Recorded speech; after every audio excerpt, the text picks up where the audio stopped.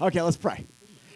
Father, we're asking for your Holy Spirit's work in our lives, just like Gary talked about on Sunday, the sword of the Spirit, the Word of God, digging deep down into our hearts and doing surgical work in our lives, changing us from the inside out. We're asking that you'll do that right now.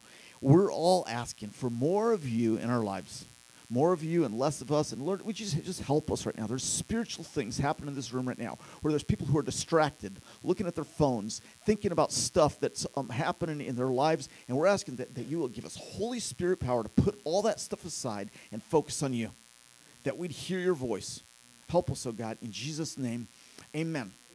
Okay, I just want to ask you guys, when God created humans, what was he excited about? I mean, does God get excited? I think God gets excited. In fact, I think he's just like the constant source of excitement all the time. I mean, you guys been around people that are just excited all the time? I mean, that's one of God's attributes is that he is a fun, excited God. He's also an unchanging God, so that means he's excited and fun all the time. Okay, so what was God excited about when he made humanity? What's that? Spending time with you. It is the desire of God to live with his people in an intimate relationship. You just heard that we've got another couple at the Cornerstone getting married. Man, if we don't stop, you guys are all going to be married pretty soon. Okay, so they're getting married sometime next year, right? Well, you guys didn't laugh very hard. I guess it wasn't a joke. It's true, isn't it? You're all like, I hope so. Okay. As Miles thinks about what's coming next spring, hopefully next spring if we can get enough money. Otherwise, you might have to wait until next spring. No, not really. As he thinks about what's happening next spring, what's going on in his heart? Excitement. He longs for the day when they are united fully, when they come together as one totally. And guys, I want you to understand that this whole thing about marriage is Paul calls it a mystery or an allegory of something that's way, way deeper. Just like when we talk about baptism, that represents something way, way bigger. Yeah, it gets a little bit clean. If you haven't taken a shower and you get stuck under the water, it gets you a little bit clean. When we take communion, you might be hungry, but a little bit of cracker and a little bit of juice or wine doesn't satisfy that. It's allegory. Marriage, guys, is an allegory. The way that Miles feels about Jessica right now and how he's going to be feeling for the months to come as they get ready to be married is an allegory, an example, a shadow of the way that God feels about you. God's desire when he created you guys was to be with you, to live with you, to enter into you, to have communion and intimacy with you. And every romance that you've ever felt is simply a taste of the way that God feels about you. This is biblical, guys. This is not something I'm making up. So, what happened? God makes humanity, and he becomes a part of that. His spirit lives in Adam and Eve. Now, I don't understand all that happened back there, but at some point that is cut off, and they are put out of the garden. Why? It's because of sin, but it's not that God gives up on them. It's that he realizes that contact with holy God, imperfect people contact with holy God means instant death. And so now now he cannot live in his people anymore. And so what does he do? He sets up a system where he can be close to them, where there's a temple. But the temple, what is the temple? What's the purpose of the temple? You guys remember this? First, a tabernacle where it's movable. And what's the temple all about? Is what? It's a place where heaven and earth intersect. Last week we talked about the physical realm and the spiritual realm, a place where that intersected, where the people could come and through a priest and a system of sacrificing that pointed towards Jesus, that they could come into some nearness to God. But God was not living in them. No way. Because just a touch of God was like you touching a zillion volts of electricity. You cannot live, an imperfect person cannot live in the presence of perfection. So God sets up the system, which really is, if there's walls in the temple, there's a curtain, there's all this stuff. It's not to protect God from the people. It's to protect the people from the destructive presence of God. And then, what happens? On the day that Jesus dies, at the moment that he dies, what happens? The curtain is torn. And if you guys were back here, we're here back when we were going through the last part of the book of Luke. We read the account from Josephus of that curtain being torn. It's from outside of the Bible. What happened there was that the Holy Spirit of God was no longer needed to be separated from humanity, and that Jesus comes to life that Sunday. And he spends time with his disciples, and for the next 40 days, he's teaching them, guys, this is what's going to happen. I'm going to leave, but when I leave, I'm going to send my Spirit. He's with you right now. He's in you now, but there's a time when he's coming upon you in power. And so, if you guys, we're studying the book of Acts right now.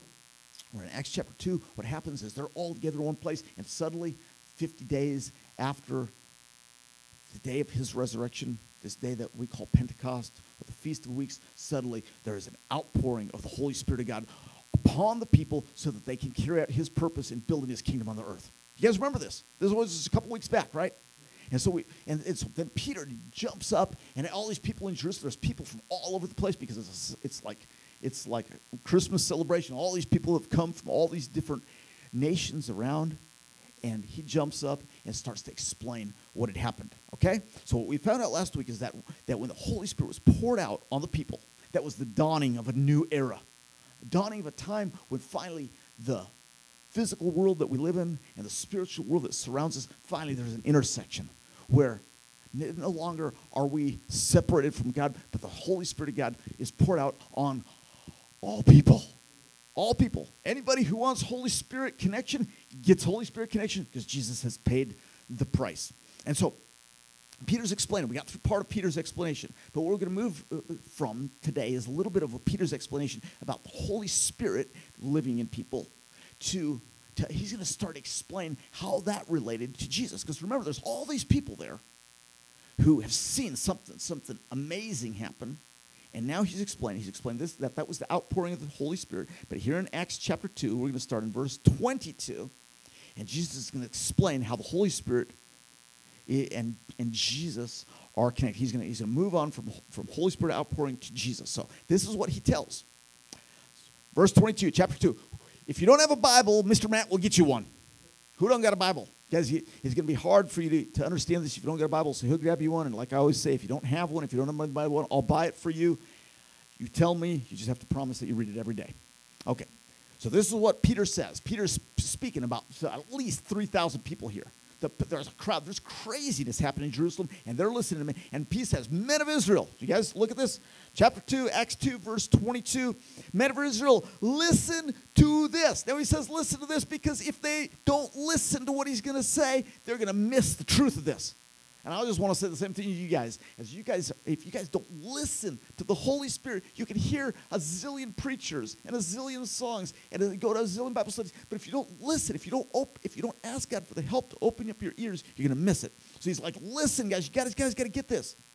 Jesus of Nazareth was a man accredited, that means endorsed, by God to you by miracles, wonders, and signs which God did among you through him. Okay, this is what I want you guys to understand what Peter is saying here, is that the things that God did through Jesus proves that Jesus was a part of God's plan. It really proves his identity. There has never been, you guys have heard me say this before, there's never been a person like Jesus. There's never been a person who did the kinds of things that Jesus did. There have been people who have done miraculous things. But there's never been a person like Jesus who has done miraculous things out in the open, in public, repeatedly, over and over, as just a way of life. Jesus was a unique person. And so what Peter is saying to these people, we're saying to the world. We're saying, people of the world, people of the University of Texas at Arlington, Jesus is no ordinary man.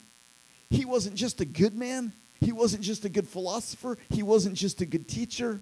He wasn't just some other dude.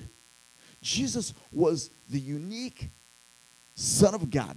He said, I am the way. I am the truth. I am the life. And nobody ever gets to God except through going through me. Jesus said that. There's no other person that has said something like that who could authenticate it with the kind of miracles that Jesus did. So Jesus says, so Peter's telling these people, guys, you guys know that Jesus was endorsed by God because of what he did. And then he says, this is really interesting.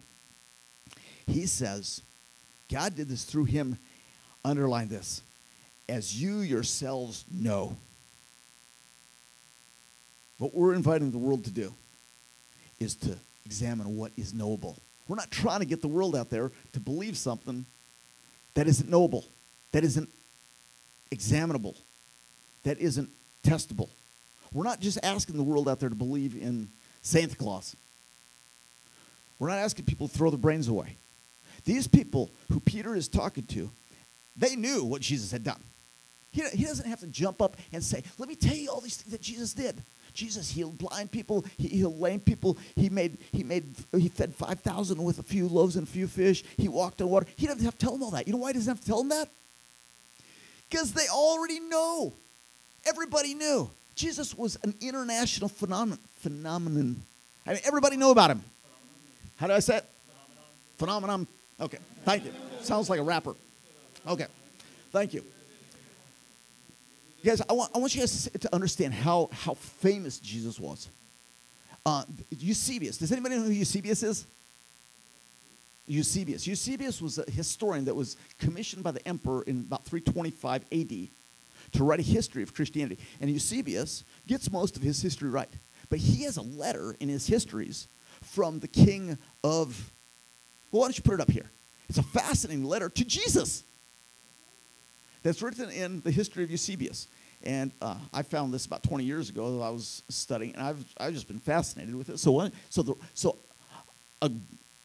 Abgarus, the ruler of Edessus, writes this letter to Jesus. And this is recorded in Eusebius' history that he wrote about 325 AD. To Jesus, the excellent Savior who has appeared in the country of Jerusalem, greeting. I have heard the reports of you and of your cures as performed by you without medicines or herbs. I've heard that you cure people without medicine. For it is said that you make the blind to see and the lame to walk, that you cleanse lepers and cast out impure spirits and demons, and that you heal those afflicted with lingering disease and raise the dead. He heard right from a long, long way away. And having heard all these things concerning you, I've concluded that one of two things must be true. Either you're God, or having come down from heaven, you do these things, or else you who do these things are the Son of God. Now his request. I have therefore written to ask you if you would take the trouble to come to me and heal the disease which I have. I'm sick, and I need your help. For I have heard that the Jews are murmuring against you and are plotting to injure you. He was right.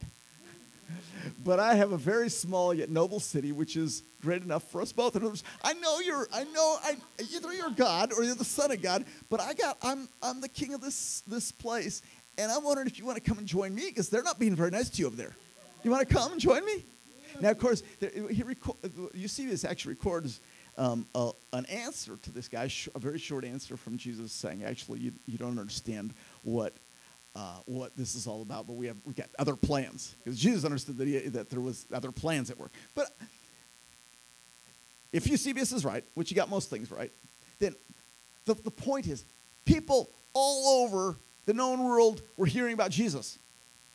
And so when Peter gets up here and he's like, Jesus was endorsed by God through all these miracles that he did.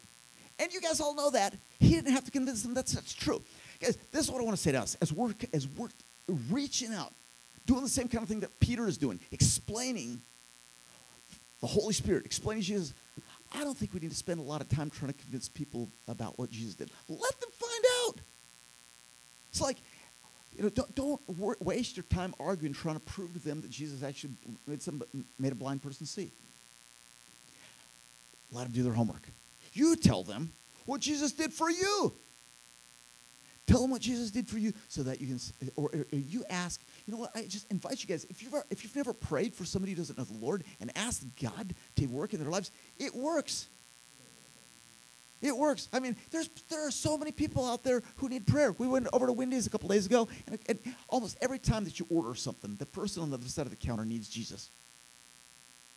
All the time. Sometimes they already know him, sometimes they don't. So we grabbed her hand. Her grandma had just died. We grabbed her hand. We prayed for her. Me and Yemi. Is Yemi here? We prayed for her. And she was so thankful. We asked God to do something in her life. Now, I haven't seen her since then, but I'm going to go back and see her at Wendy's. And I believe that God's going to have respond to the prayers that we prayed. You don't have to worry about trying to convince people about something that they don't believe is true. Invite them to examine the evidence and do their homework. Okay, verse 23. Peter's speaking. He's speaking to this crowd of 3,000 people or so.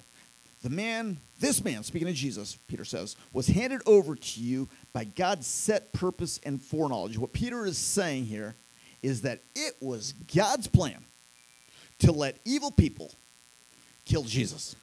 That was God's plan. Guys, don't think that Jesus' life was taken from him. Jesus gave his life. He laid his life down, and he said that. He said, it's my life, and I can lay it down. And he did it because he was willing to die for you. He was willing to die for you. And Peter admits that here, because look what Peter says next. He says, and you people in Jerusalem, and I'm saying you people at the Cornerstone, with the help of wicked men, you guys put him to death by nailing him to the cross. Here's what I want you guys to get here. You put Jesus to death. You put Jesus to death. You put Jesus to death by your sin. Understand that God's plan was to use Jesus' death to reverse the direction of the world. But it was the people in this room, it was Steve Headland that caused Jesus to die. And here Peter is standing in front of 3,000 people and accusing them. It's like, you guys, it's your fault that Jesus died. But guys, if you don't understand, if you don't own the sense of Jesus died because of me, you miss the gospel. I want you guys to see a picture up here. Can you throw that picture up from, who's seen the Passion of the Christ movie? Okay. There's a picture up here. Okay, this hand nailing Jesus to the cross is the guy who made the movie. He doesn't appear in the movie. It's Mel Gibson. You guys know who Mel Gibson is, right? Mel Gibson makes the movie, and this is where he appears in the movie. He appears in the movie. He is the one who's nailing Jesus to the cross. You know why he did that? Because when he was interviewed later, he said, I want people to know that it was me who put Jesus on the cross. Man, I don't know all about what Mel Gibson, but what I know is he's got that right. He's got that right. Okay. But that wasn't the end of the story. Because verse 24 tells us what happened next. But God raised him from the dead, freeing him from the agony of death because it was impossible for death to keep its hold on him. Guys, here's what I want you guys to get from this. I'm reading NIV here. NIV gets it right a lot of times, but I think NIV doesn't quite get it right here. The translation, really what it says, I want you guys to look at this, okay? Look really carefully. But God raised him from the dead, freeing him from the agony of death. Literally what this says, and some of your translations have this, is God raised Jesus from the dead, having destroyed the agony of death. It wasn't just that he rescued Jesus from the agony of death. When he brought Jesus to life, he destroyed death. He destroyed the power of death. Death would no longer have any power over anybody in this room or anybody in the world if they don't want it to. Death is done with because Jesus had paid for it, and God raised him, freeing all people from the agony of death. And here's the great news for you. He said, you don't have to die. Where were we? We were at In-N-Out Burger the other day, and somebody at the Cornerstone said to me, do you think it's wrong for me to say we are not promised tomorrow? She had a good question. She said, is it wrong for me to say that we're not promised tomorrow? How would you answer that? I was like, yeah, that's wrong, but let me tell you why. Because you don't die. You're promised tomorrow and the next day and the next day and the next day and the next day and the next day and the next day. It keeps going. We live for eternity. You don't die. Yeah, your body dies. But just wait till you see the new one. There is a new world coming. Hey guys, we live with this in mind. If you don't live with this in mind, how do you get through the agony of tomorrow? We've got this hope of what's coming. And then Peter explains that Jesus' resurrection from the dead wasn't just something that God just like, oh, I better raise him from the dead. But this was something that was pre-planned and prophesied, foretold in the Old Testament.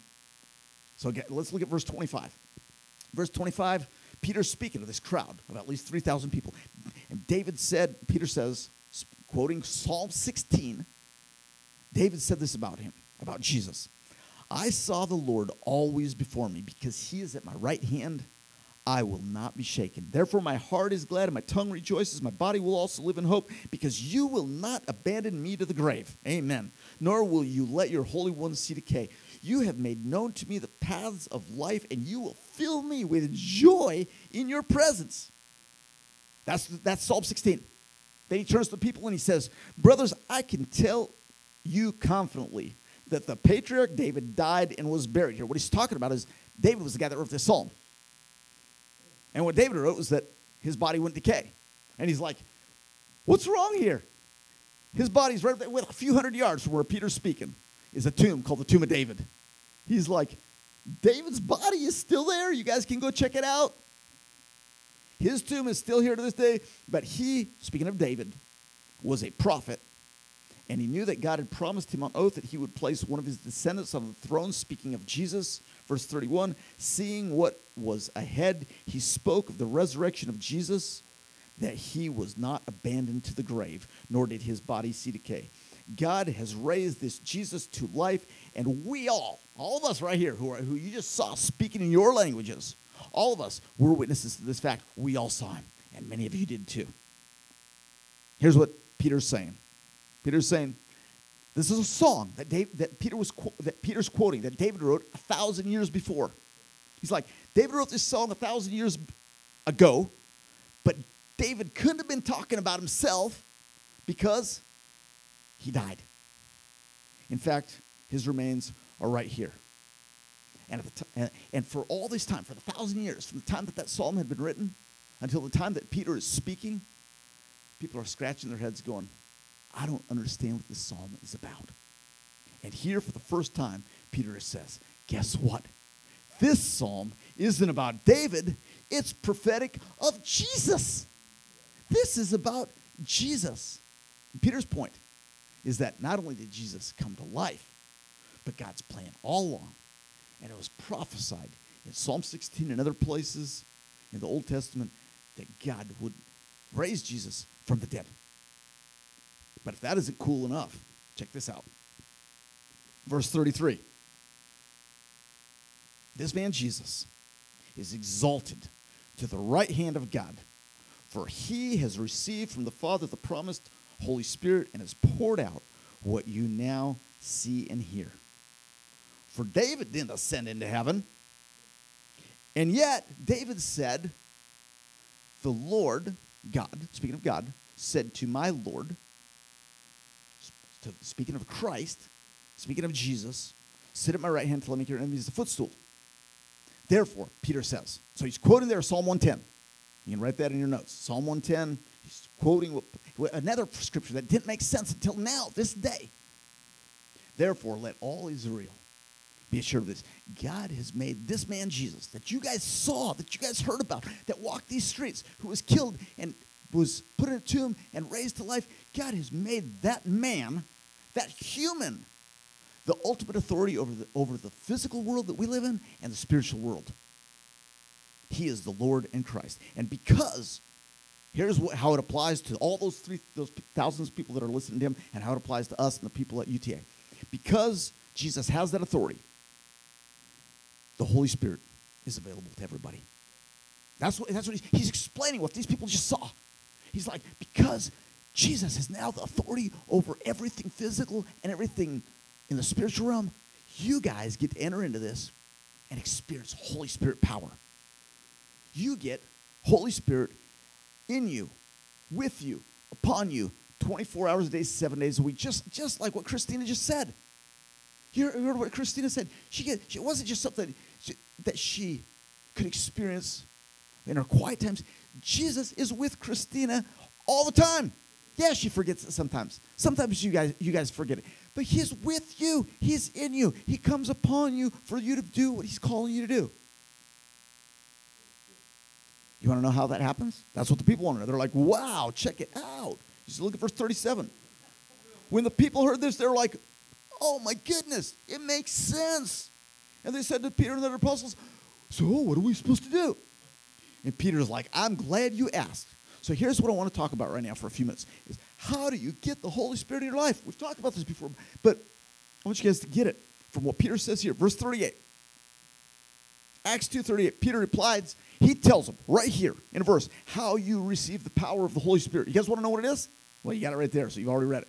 Peter replied, you repent and be baptized. All of you repent and be baptized in the name of Jesus Christ for the forgiveness of sins, and you will receive the gift of the Holy Spirit. How do you receive the gift of the Holy Spirit? You repent and be baptized. This promise is for you and you and you and you and your children and all those who are close by, all those who are far off, because some of those people had traveled a long way to get to Jerusalem. It's like you guys are going to go home and you're going to tell all those people, and they're going to get the Holy Spirit, the Spirit of God, living in their life also. And with many other words, he warned them. And he pleaded with them, save yourselves from this corrupt generation. Verse 41, those who accepted his message were baptized, and about 3,000 were added to their number that day.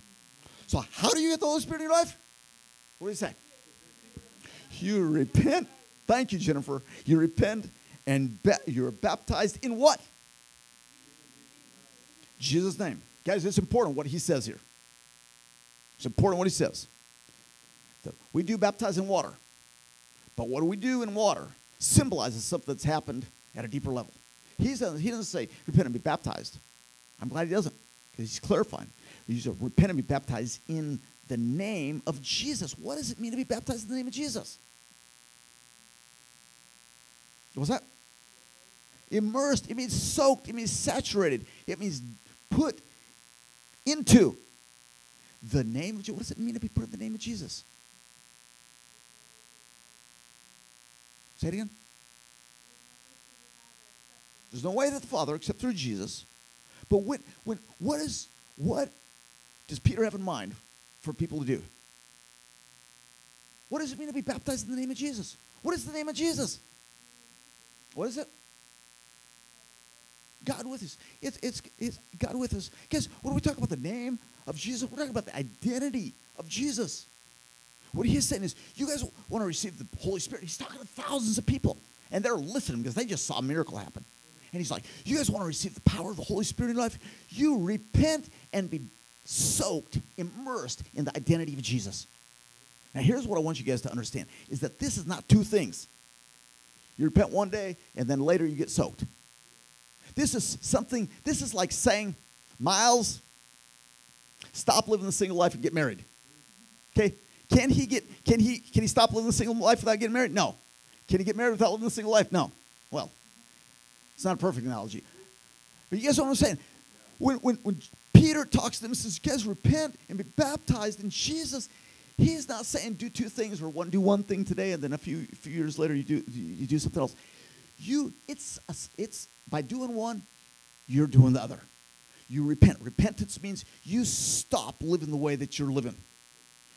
Repentance doesn't mean that you just say some prayer. Repentance isn't something you do one time. Repentance doesn't mean that you go get somebody to pray for you at the Cornerstone or at Grace Community Church. Repentance means you stop living the way that you're living. You say, I am a bad person on my own. I deserve to go to hell. I deserve to be hung on the cross. I deserve that. And because I deserve it, I'm sorry, God, for my bad actions. Please change my life. Please help me. That's repentance. And that's not something that you do. And now you go live your life the way you want to. You soak yourself in Jesus. You soak yourself in his identity. You soak yourself in his body. That means his community. You can't live a victorious Christian life on your own. You can't. He says you can't. That's why we do this thing. That's why I'm working so hard to connect you guys into small groups. That's why we work so hard to get the money to buy these houses so that you guys live together. Because the victorious life comes about through community, through connection with his body, not just his spirit. And all the people who are living in the houses can tell you, yeah, they're growing because they're in community, because there's an accountability level there that they wouldn't have otherwise. Now, you guys don't have to live in the house to grow. I'm not saying that. You got a sister, you got a brother. Why aren't you praying with your mom and dad? Because it's awkward, I know. It's like, oh, you're going to be all holy now. You guys pray with your mom and dad. Pray with your mom. Lead the way. Yeah, maybe your dad didn't lead the way very well as you were growing up. You lead the way. You lead the way. You take your family to the next level. Because this is what the kingdom of God, this gospel is about. Okay. Now, I want to back up here. We got a few minutes left here. Are you guys still awake? Do you guys need to stand up? I think you guys, who had exams today? Okay. Some of you guys are tired, I know. Okay. I want to back up and talk about Jesus. Jesus walked in the fullness of the Holy Spirit when? All the time. All the time. All the time. And this is what we just read. Look, so I want to back up and talk about what it looks like for Holy Spirit power living in us all the time. And I know that none of us gets this right all the time, but we're trying. Okay, so back up to verse 25. And I want you to see. Remember, this is a song that was written how many years before? 1,000 years before. 1,002 years before this, or so. David died 1,002 years before Peter's speaking. Okay? So he probably wrote the song a few years before that. Okay? This is a song that he wrote. And he says, he's speaking prophetically about Jesus. I saw the Lord. You guys looking with me in verse 25? I saw the Lord always before me. Because he is at my right hand. Okay, just stop right there. David is speaking prophetically of Jesus. That Jesus walked hand in hand with the Father. Always with his eyes on him. What he did, he was doing because the Father was doing it. What he didn't do because the Father wasn't doing it. Okay? And I want you guys to see the benefit of that in what this verse says, and these verses say, okay? You guys still with me? Okay. Because he's at my right hand, I will not be shaken. That means I'm not stressed out, I'm not freaked out, I'm not bummed out, I'm not burned out.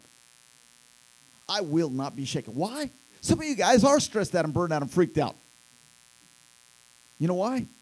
Because the Lord's not at your right. Your hand, you forgot. You let go. You let go of his hand, and he's not always before you. If he is before you, if you do what Christina talked about a few minutes ago, then you will not be shaken. You will not be shaken. And if that's the case, look at verse 26. Then, check it out. What's the result of that? My heart is happy.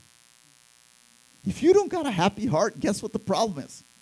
If you're struggling with depression, guess what the problem is? I'm serious, guys. Now, I'm not belittling depression. I'm not saying you shouldn't get medical help and all that. I'm just saying the solution is hand in hand with Jesus, face to face with Jesus. Face to face with Jesus, hand in hand with Jesus. And also, guys, if you're struggling with depression, there's no condemnation here. Nobody's going to be like, oh, I can't believe you're a bad Christian. But there is an answer. It is daily, moment by moment, with Jesus and with his people. Locking yourself in the room, watching another movie to make you feel good does not work. All it does is numb the pain for a few minutes. I mean, I know it. I've dealt with depression. I am free of depression. I am free. I have done the battle against the devil in regards to the lies in my mind that led to depression. And I'm done with it. I'm done with it. And I've been done with it for a long, long time. But I remember, and when the lie of Satan comes creeping in and I feel the depression pushing in on my life, even now, I'm not giving into it. I haven't given into it for years. But when I feel that coming in, you know what we do as people? We look for something to make me feel good. If I could just buy a new sweater, right? If I can get on Facebook, or you guys don't do Facebook as much anymore, but if I could just text my rant to somebody telling somebody how bad the world is, if I could just watch a movie, oh, if it's a romantic movie, the girls feel so good, and you live in that dream for a minute, and you feel better. But then the movie's over. It doesn't solve anything. And you know what you got to do when the movie's over? You live in fighting the depression until you can finally get one more movie. And I'm begging you, stop it. Stop going to those less satisfying gods because they don't work permanently. And God, it's not like you take the Jesus pill once and for all and get fixed. It's minute by minute by minute. This is what Christina's talking about. It's verse 25 again. I saw the Lord always before me. My victory over the depression and the terrible spiritual battle that I dealt with when I was a kid came from me. If I could get my mind, my focus on Jesus, I could get it to stop. And it was so hard in the beginning. And as soon as I got my mind onto something else, this thing would start coming again. It was so difficult. Some of you guys have never had to deal with that. Praise God. But some of you have dealt with that. And the answer, the medication might help. But thank God I never took the medication. I didn't know about it. I was in the Philippines. Had I known about it, I don't think I would have had this desperation, and I don't think I would have learned the practice. But if I can get my eyes on Jesus, I can walk in freedom for at least a few minutes here. Guys, the Lord always before you, he is at your right hand. You will not be shaken. Therefore, your heart is glad and your tongue rejoices. Guys, there's something about how you speak that affects your world. And the things that you speak are going to be the result of how much Holy Spirit focus you have, how much Jesus focus you have. And the more you speak good things and speak the truth, the more you're going to remind yourself to get your eyes back on him. Guys, there is a cycle here. If you're speaking, are most of your words positive words or negative words? If you're speaking negative words, well, why? Well, no wonder you feel discouraged. No wonder you got to find some pornographic website to make yourself feel good. But if Jesus is before you, don't need that. My heart is glad. That means happy. My tongue rejoices. My body will also live in hope. In other words, there's an effect on my life, my body. My body lives in hope. The understanding, think about the hope. What is the hope that you guys got about your body? It's like, this thing will die. In fact, Saturday, Ian says, Dad, when you die, is it okay if I just put you in a wooden box? He said, in fact, can we just bury you out in the field behind the barn? Because think of all the money we'll save. I said, sure. I'm not going to be there. No problem. He said, actually, Dad, maybe we can put you out on the ocean, just put a candle on the coffin and just push you away like a little boy. I'm like, you figure it out. I'm not going to be here. Okay, and you know why we can joke about this? Because this is not all there is. And the instant that you do what people on this side of life call death, you get an injection of life that lasts forever because we have a hope in him. We live in him. And he promises that those who believe in him will never die. You don't die. What are you scared about? Nor will you let your Holy One see decay. You don't see decay. Yeah, your body decays, but you got to know him. You have made known to me the paths of life. You know what this is talking about? When the Lord is always before you, when he's holding your right hand, you know what? The paths of life, you know what that is? That means you guys know the way to go. You know how life is supposed to be. You got decisions to make right now. There are huge decisions. Poor Jessica had to make a decision whether she was going to say yes or no. It's like, what if I say yes and I'm not supposed to? What if I say no? You know what? She said yes because God, the Holy Spirit, is making known to Jessica the path of life. She didn't have to worry. You don't have to worry about making the wrong decision because you're in him. He's before you. He's at your right hand, and you make the right choice. What a great thing. The guaranteed path to success in life is him. And you will fill me with joy. You guys see this last verse, verse 20? You'll fill me with joy in your presence. Where does joy come from? This is presence. This is presence. living in him, with him, him in us, upon us. Guys, don't you want that? I want it. I want it for myself. I want it for the people of Cornerstone. Guys, let's stand up and let's pray.